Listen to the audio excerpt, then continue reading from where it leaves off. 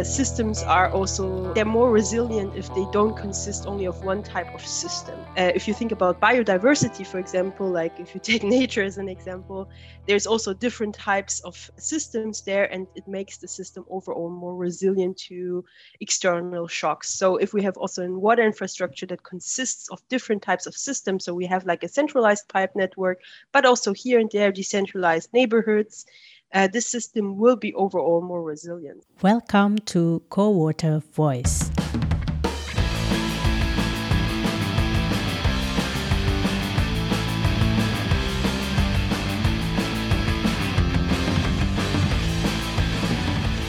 We voice critical views and marginalized aspirations within the water development sector. Co-Water is a postdoctoral research program funded by the European Union's Horizon 2020 Research and Innovation Program, Marie Skłodowska-Curie Action. Co-Water examines conflicts over water resources and water territories and seeks to understand the conditions of possibility for turning conflicts into civil society co-production. I am Pratiwi Widyatmi Putri, the University of Kassel in Witzenhausen. This is the third season of Co-Water Voice. Let's talk about water in the city, urban water and the contestations around it. I have been questioning the impacts of modernity on the imagination of urban future, as it cannot be separated from pro-growth agenda in the development. Now that we are facing increasing disasters due to climate change, along with the unprecedented scale of urban poverty and destructions of forests and rural villages in the global south, there have to be alternative ways to live in cities. In this season, a longer one until the end of the year, I have conversations with scholars who have actively been promoting new ways to approach the urban problems and highlighting in their research some genuine innovations. We also talk about different ways of organizing technical and technological matters for water management, in which citizens have more room to participate and help shape the future of their cities. I hope to resonate and echo the spirits carried in these conversations into the city I love, Jakarta. Kotaku Jakarta, kota metropolitan. Gedung-gedung bertingkat, bikin kamu jadi megah. Tapi sayang, oh Jakarta. Katrin Pakizer is with us on this episode. She's a postdoc researcher at EWA, the Swiss Federal Institute of Aquatic Science and Technology, where she investigates different pathways that lead to water regionalization. She's also a research associate at the South School of Management and Law in Switzerland at its Institute of Innovation and Entrepreneurship. On this episode, we speak about her recently defended PhD thesis at ETH Zurich about modular decentralized water technologies. A small correction in the conversation that Katrin mentioned about the rate of water connections in Switzerland was 89%. She would like to correct that it's actually 98%. Thank you and enjoy.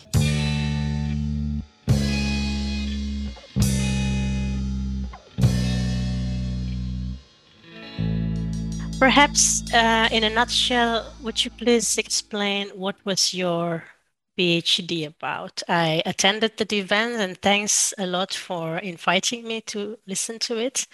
Rather than me summarizing, I guess it's better you tell us by yourself. So maybe to start from the beginning, my PhD project was part of a bigger project, was funded by the Swiss National Fund for Education and Science, and it basically looked at the potential of modular decentralized water technologies in Switzerland. So it was examining if there could be a lead market potential, if we like in the sense of producing these type of technologies, or even like using them within the country.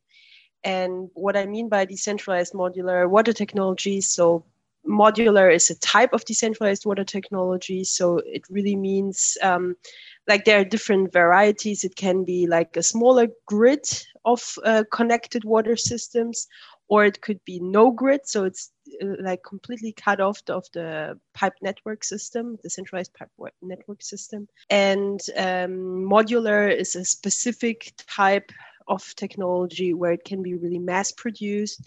It's easily scaled up or down. And it can also be easily checked, monitored with new technologies like smart technologies, sensors. It's easily adaptable to that.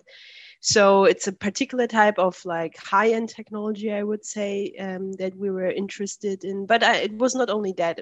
I definitely look more broadly at the challenge of integrating any type of decentralized water technology from a regulatory perspective. So if you have specifically a country like Switzerland, where like 89% of the people are connected to the centralized water system infrastructure, how can we integrate these kind of technologies, especially if the laws are even mandating that you are connected to the centralized infrastructure? So it was maybe these challenges, like, do we have to adapt laws, ordinances? Do we need new maybe forms of organization? Like, do we need to involve these people that will have these technologies in maybe their cellar or even in their household? So maybe we need to think about new forms, and maybe we need to think about new monitoring strategies. Maybe you will see the private companies that will take up certain tasks. So all these type of questions were, part of my PhD thesis. Yes. But why you have to think about decentralized water system? What is going on with the current one? Is it a new approach in the context of Switzerland? And are you talking also about only wastewater or also clean water supply? Yeah, so the second part, I focused on wastewater because it's actually easier to decentralize than fresh water. There is so much more regulations around fresh water recycling, for example. Yeah, it's far more regulated. There are also more social norms that are kind of forbidding it. While with wastewater, the stakes are lower. And also with recycling wastewater, you can also affect freshwater supplies. So by using less fresh water, because you recycle wastewater, you can save still fresh water. And this way it's also a positive effect for fresh water in the end. And so more specifically, I was looking like how you can use like reuse wastewater with these type of technologies. So closing loops, water loops, so keeping the water more locally and reusing it instead of bringing constantly new water to the city or to a household, but really like making the most of the water that is already there. So also that also involves rainwater. So like using the rainwater and the wastewater for different things in the household, like for watering the garden, like the treated wastewater for the garden, or like for the washing machine or for the sinks. So you can keep the water longer without using more fresh water. And this is actually the reason why it's important, because we have a shortage of fresh water, and this will like globally, and it will most likely also increase. So we and especially in urban areas, so I have to say that too, I looked especially in urban areas because there is already half of world's population living there, and this trend will even increase in the future. And already half of the biggest cities in the world already experience water scarcity. So we have to change how we use fresh water. Like in Switzerland, I mean, in most countries, like you flush your toilet with fresh water. And this is kind of insane if you think about that there is already this big water scarcity. And with climate change, this can even increase. From a system, like this is only one side. So the growing population, growing urbanization, climate change that will change the availability of water. But on the other side, the systems are also they're more resilient if they don't consist only of one type of system. So If you think about biodiversity, for example, like if you take nature as an example, there's also different types of systems there, and it makes the system overall more resilient to external shocks. So if we have also a water infrastructure that consists of different types of systems, so we have like a centralized pipe network, but also here and there decentralized neighborhoods, this system will be overall more resilient. So this is also another reason to think maybe in Western countries, like, well, do we have to build, do we have to, make our centralized infrastructure bigger? Like, do we have to extend it to include maybe new neighborhoods? Or can we decentralize these neighborhoods and also use innovative water reuse technologies to, save up more water in the city? You said that 89% of the urban functions in cities there in the context of Switzerland are connected to centralized sewerage systems. And these systems are under pressure due to higher level of precipitation, or there are also other kind of technical concern for decentralizing the wastewater management systems. So in most Western countries, and this includes also Switzerland, a lot of the infrastructure is put underground, like in the mid 20th century. So this is built on scenarios with limited data. So they're often undersized or oversized. And if you consider the future, you also, even now with more data availability and maybe even more precise data, we can still not say how the world will change, right? We can't 100% definitely say that, like Zurich, for example, will expand population-wise. Maybe it will, maybe it won't. And therefore, we should have infrastructure that is more flexible, that can adapt easily to these changing socio-environmental conditions. This is one of the concerns. So it's and there's a window of opportunity because it is aging. So we can consider now, like, well, should we put another millions and millions of Swiss francs into the system, or can we maybe decide, oh yeah, maybe this neighborhood, it is in need of renewal, but maybe we can think about other technologies and make the system overall more flexible. So these are the type of considerations. And yeah, I'm not saying that it's like, obviously, like that it's wise to decentralize the whole systems, because that would be also inefficient. But it's really about the moments, like, of this windows of opportunity where there is a question of renewal, or if there's, for example, also new neighborhoods being constructed. So why prolonging the system that is already there, and you have to put so many millions of building longer pipe systems if you can think about new creative and potentially more sustainable technologies? I really like your answer. I think it's really hit the main problems, because at the moment Jakarta is trying to build really a big networks of centralized wastewater systems underground. I think it's a good considerations to think about what the consequence of this. Right? I mean, it makes sense, no? It used to make sense to build this really long pipe networks, right? It was a huge accomplishment of humanity, of societies, no? Worldwide, to really this way to potentially have more hygiene, to ensure better water quality. It was a huge advantage, and also important, I think, for development and anything. But now the world is changing and we're facing new problems, and with these considerations, we shouldn't abolish the old system, but we should think, how can we make it more resistant, more flexible?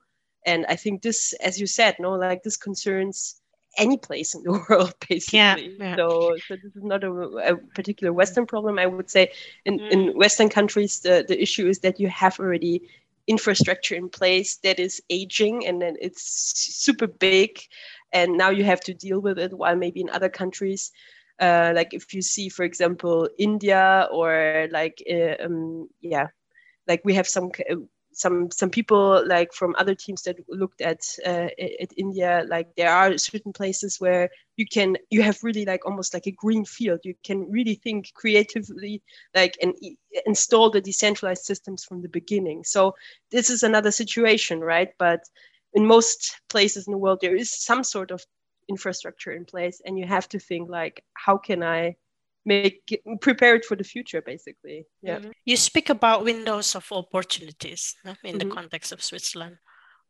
Who have been perceived as the main agencies for these transformations in your research, or on the research in your team? I would say it's a mix of actors. Like definitely universities play a huge role in this, but it's not only that, it's also really citizens. This is like an interesting phenomenon. I would say it's not so much a political, like political actors pushing like hard for change, but it's more like communities, like sustainable communities or cooperatives, housing cooperatives, that try to experiment more with sustainable approaches. So usually, like, what is interesting, it's more embedded in a broader context of how can we create more sustainable cities or housing, and water is a part of that. So it entered the agenda with all these considerations of how we can make more livable cities, more sustainable housing, and because of that pressure, because more and more actually also housing cooperatives, but also obviously individuals that are very passionate about these topics, they put pressure, because more and more like public servants and departments had to deal with it. So like, how do we deal with these infrastructure, like these technologies that are not actually considered in any laws or ordinances? And I think that's why it kind of became more an issue for political actors as well. And we did like throughout my research, we did some workshops with stakeholders. So this involved, like, for example, public servants working for the regional or state level, but also people who are involved in and the water utilities, so like working for the utilities, or also technology producers. And really, when we started this project like 4 years ago, I would say that people were so critical. Like, they were like, oh, we have the best system already in place. We invested so many millions, like it's working. Like, we should maybe look at other countries, but not Switzerland. And throughout the years, like, because Switzerland actually witnessed some really intense summers and droughts, and there was like the military involved, like flying water to the Alp regions all of the sudden, although Switzerland is considering itself the water castle of Europe. And all of the sudden, even here, we experienced some water scarcity. And you could see, like, over the years, over this even short period of 4 years, the mindset of the people changed. They were more open towards the end to talk about these issues, and they were like really considering, like, well, what are the barriers to really implement these technologies? While before they didn't even want to talk about that, like, as a possibility, like in Switzerland. So I see, like, it's the pressure from bottom up, from people that want these type of technologies, but it's also the overall maybe mindset that is changing with, like, just observing what is happening in the world and in Switzerland, even here. Did you involve particular case studies in your research? I think you also work closely with a housing cooperative. Yes, I had multiple case studies, but I wrote an article on one case study in particular here in Switzerland, like the others were in other countries. But in regard to Switzerland, I looked at a housing cooperative that is called Equilibre in Geneva, and they are what you could consider the most successful actor when it comes to implementing these type of decentralized or modular water technologies. Just for the fact that they have already like 3 completing housing projects where they have technologies that are you could consider unconventional. Like they are still connected because, as I mentioned, no, like it's impossible to disconnect from the decentralized system right now, but they still wanted to implement their decentralized technology. So what they did, they have like this connection to the centralized sewage system as a backup, but they're not necessarily using it just to like fulfill the legal requirement. And they use like the decentralized water technologies in their buildings. And they kind of also have the city or the canton of like it's a city state, Geneva. So both you could consider like favorable of this in developments. Like there's they really support this development in the sense that they, for example, also like you have to pay a fee for connection. So they lower the fee and what they have to pay because they are not using the connection necessarily. So there's kind of some political goodwill that you can detect here. And and what is also interesting about this housing cooperative, so like they definitely had the political actors also on their side, or they could convince them of their ideas, but they also experiment with different technologies. So each of the housing projects already has different technologies installed. And and they have already multiple more housing projects planned, and they also are very active in the sense that they they give talks, they visit other housing cooperatives come to them to learn from them, but they also travel, like they have like good connections in Germany and France, so they're really building this network. And I think they're pretty much a lighthouse project what can be done in Switzerland, even under this kind of restrictive regulatory situation. And I think it's a really interesting case. What was the reaction from policymakers, like urban planners and of Geneva and the water utilities? What kind of cracks in the system of this conventional water governance that they found productive to further push forward their approach of these housing cooperatives? I mean, I didn't interview the water utilities, but what I know from the housing cooperative, they have like just a really close contact to the person that works in the water department. And this person is completely supportive. Like he wants them also to experiment with these technologies. And I think it's a smart way, like for political actors, because the stakes are lower. Like you are not responsible directly for experimenting with these technologies, where people could be like angry, oh, why is the state involved in that, or why is this government like even paying money for it? No, it's the people. They have their own funding, basically. There's some deal with concerning the fees and stuff like that, but this is minimal, right? It's still like an experiment by the people for the people, you could say, and they just kind of like support it in the sense that they don't stop it or they just don't hinder it. So I think it's a smart way of political actors to support these kind of technologies, these kind of experiments, because like they don't have so much to lose but to gain, because they can profit from the knowledge, they can profit from the experience, and potentially, if it works, if it's a success story, and so far it looks like a success story, they can take this model and apply it anywhere else in their city, or even like have a reputation of a leading city, which can also potentially be interesting for other areas throughout Switzerland, but also in France or Germany or wherever. And I think another thing is also the point that there's really a huge like housing cooperative culture there. So there's lots of housing cooperatives. So this is also a point that it is a housing cooperative. It's not individuals that have these crazy ideas, but it is kind of more embedded, and it's more people behind it. So it has already some power in itself.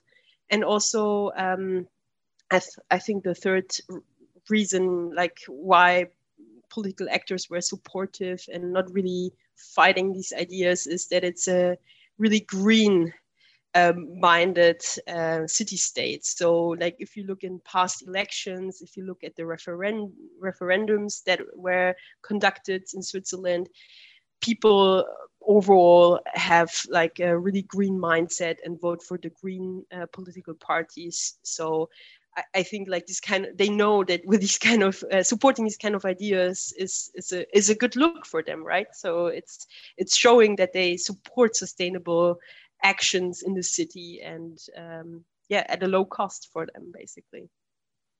My next question, perhaps a bit provocative in the sense of state-citizens relations. So then what implied in your answer was that there is less responsibility at the shoulder of government, but then in the longer term, would it be a burden for the housing cooperative when the system failed, or their increase of construction price or other kind of problems attached to these technologies? And the investment at the beginning, for example, how the housing cooperatives have money for paying this new technologies, and how the cost was distributed, and the initial cost that used to be at the shoulder of government then now is shifted to the housing cooperative, or? I completely agree with it. It's model not working. That is not going to work anywhere, right? Like you have to have the fundings for it, and I also have to say that. So I interviewed in particular the project managers of the housing cooperative. So they like even have a small bureau that is just kind of dealing with new ideas concerning sustainability or even like choosing technologies. And these are people who are architects, environmental engineers. They have also contacts, so they can potentially do a lot themselves. They can, or they have good contacts. They can get things at a maybe different price. So they have kind of a different starting situation maybe from other housing cooperatives. So I also definitely, like in this case, like I think they had the funding because obviously they have lots of people that are gonna, like it's carried by everyone. So it's a really a community project in that sense. So everyone that is wants to move in this house carries that costs with them. But obviously that won't work everywhere, and this is also what they recognize. No, so when I was interviewing them, they were clearly stating that there has to be more like federal funding pot or anything like that supports this kind of initiatives and helps them to fund maybe these type of technologies, because as I said, they had more costs technically because they have to have the connection to the centralized sewer system and build the technology. So it's not they have more costs per se. So in this case, as I already mentioned, they had this fees reduced and everything. Like there is potential to I think in the long term you have to find a more comprehensive solution, right? Like in this case, it's really like by project they decide like what they're gonna do. Like the city state is kind of deciding like, oh yeah, in this case we reduce the fees, but overall it needs like a more comprehensive, more maybe even federal solution, creating these kind of funds that support initiatives that want to use these technologies. And then it's also maybe less the responsibility of the people, but more a shared responsibility in the end, right? Like, and I wouldn't say that it's completely going to go towards the people in the end, because water is so highly regulated. No, like the government is never going to give away completely the responsibility for it. So I also think you have to have the water utilities in the long run on board. Like I actually, with my supervisor, wrote an article on that, how water utilities in Switzerland should prepare for that, how they also should be considered, right? They should be on board, they should be part of this discussion, and in the long run they have to build up the capabilities to maybe work with cooperatives together and develop more new monitoring services, like for also decentralized technology, so that it's more equal and it's more clear how the responsibilities are shared. It's an article that is going to be for a practitioner Okay. journal here in Switzerland. We wrote it particularly for the Swiss audience, you could say. It's going to be in German and everything, so it's really targeting. It's actually the journal that water utilities practitioners would read.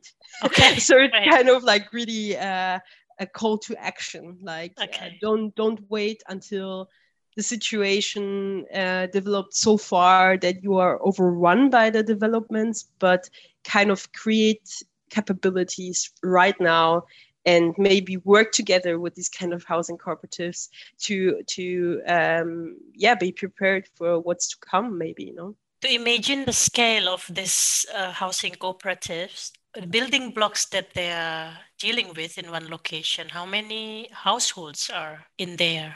This I don't know by heart, but I mean they have always more people. There are more members in the cooperative that they have actually housing ready for sure.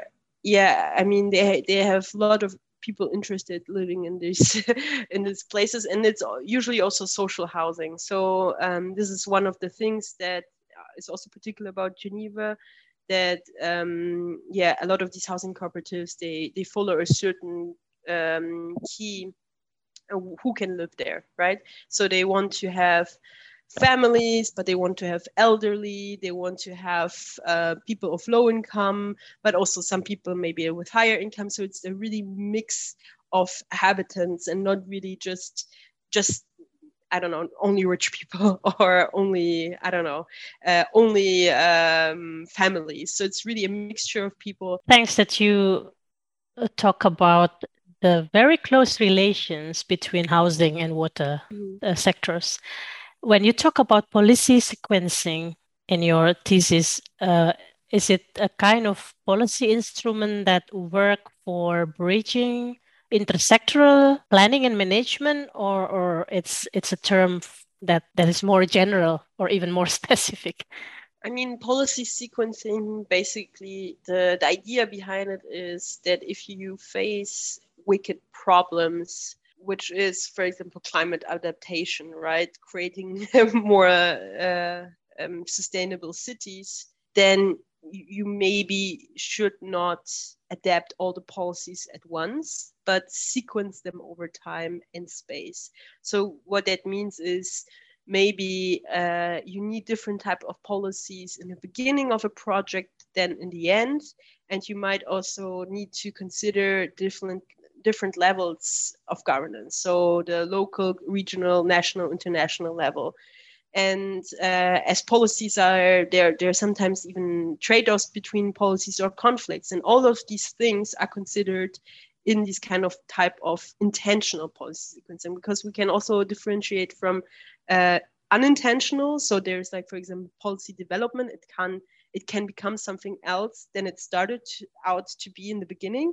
So we see like a transformation of the policy over time. But like in this paper in particular, I was interested in intentional sequencing, like almost like strategic, to ensure that in this case decentralized water reuse technologies will be installed. And in the cases that I looked at, it kind of was a tool to cut across silos, organizational silos. But it was mostly because I would say, like, in the two very successful cases that I looked at, it was water utilities that used also policy tools to bridge certain silos. So they were really the actors that were aware, like, if we want to experiment with these type of technologies, we want to implement them in a larger scale, we have to bring people together. So they used policy instruments and they used them wisely. They also built, like, for example, demonstration projects in the beginning. So this is also like a policy tool to convince actors, maybe, these technologies work. And then they have like strategic meetings with people. They get involved in certain regulatory processes. So interest. I think it doesn't have to be a tool for crossing this organizational silos, but it definitely can be. But it really depends on the actor and how probably strategic they think about this whole process of implementing such unconventional technologies. Well, right now they're still unconventional, unfortunately, but but I think this is true for different things, right? Like whenever you can expect that something is unconventional in terms of innovation or technology, and that it needs a lot of people and time to implement it, then you should maybe consider to sequence your policies just to maximize your effect and to make sure that everyone is on board and that you kind of reduce the barriers that you might expect throughout the way. I'd like to close this conversations, but I ask to many of the people I interview what you think about research in the field of water sector.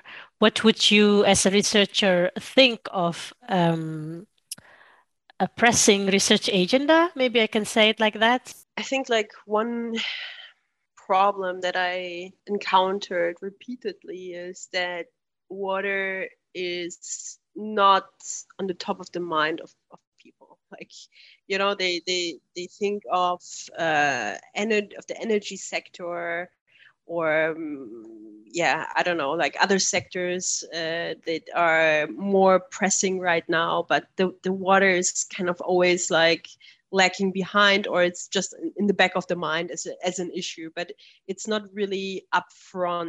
The reason for that is obviously that there's maybe the political actors are interested right now in other stuff, but because of that, I think like what could be an interesting research question or research field is to look at bottom-up movements. I think this was really like this really surprised me like in the beginning, because obviously, like for example, if you take a country as Switzerland, you see, oh, there's not much going on. Like if you just look from a national perspective, you would be disappointed as a water researcher. You would be like, what should I do here? But then you go down and you see from the bottom up that people are pushing for it. And I think this is kind of like a way how this topic will become more relevant. It can come up to the political agenda if we see more and more social movements. We see housing cooperatives. We see we as researcher, we can lend them more voice by researching their activities, seeing how they can be supported, and by that maybe have like a scaling effect, right? To make these come more to the front and to become more important overall. And another thing is that what I also experienced throughout my research is that there are good ideas out there, but how can we connect them and how can we move forward? So we have lighthouse projects all over the world, basically, concerning decentralized water technology. So we have some in US, we have some in Australia, Japan,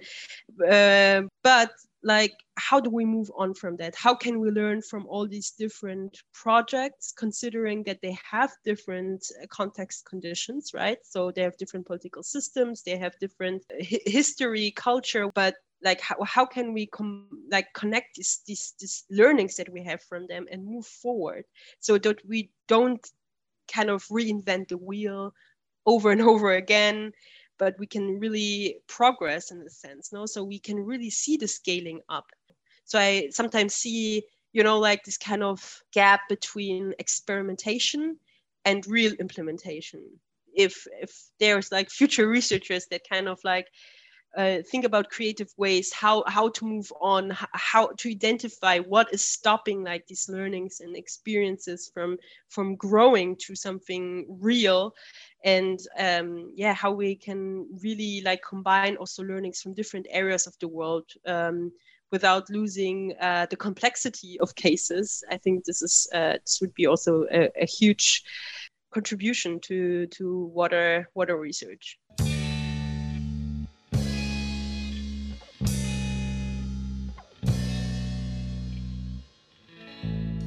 Thanks, Katrin. That's really, really interesting insights from you.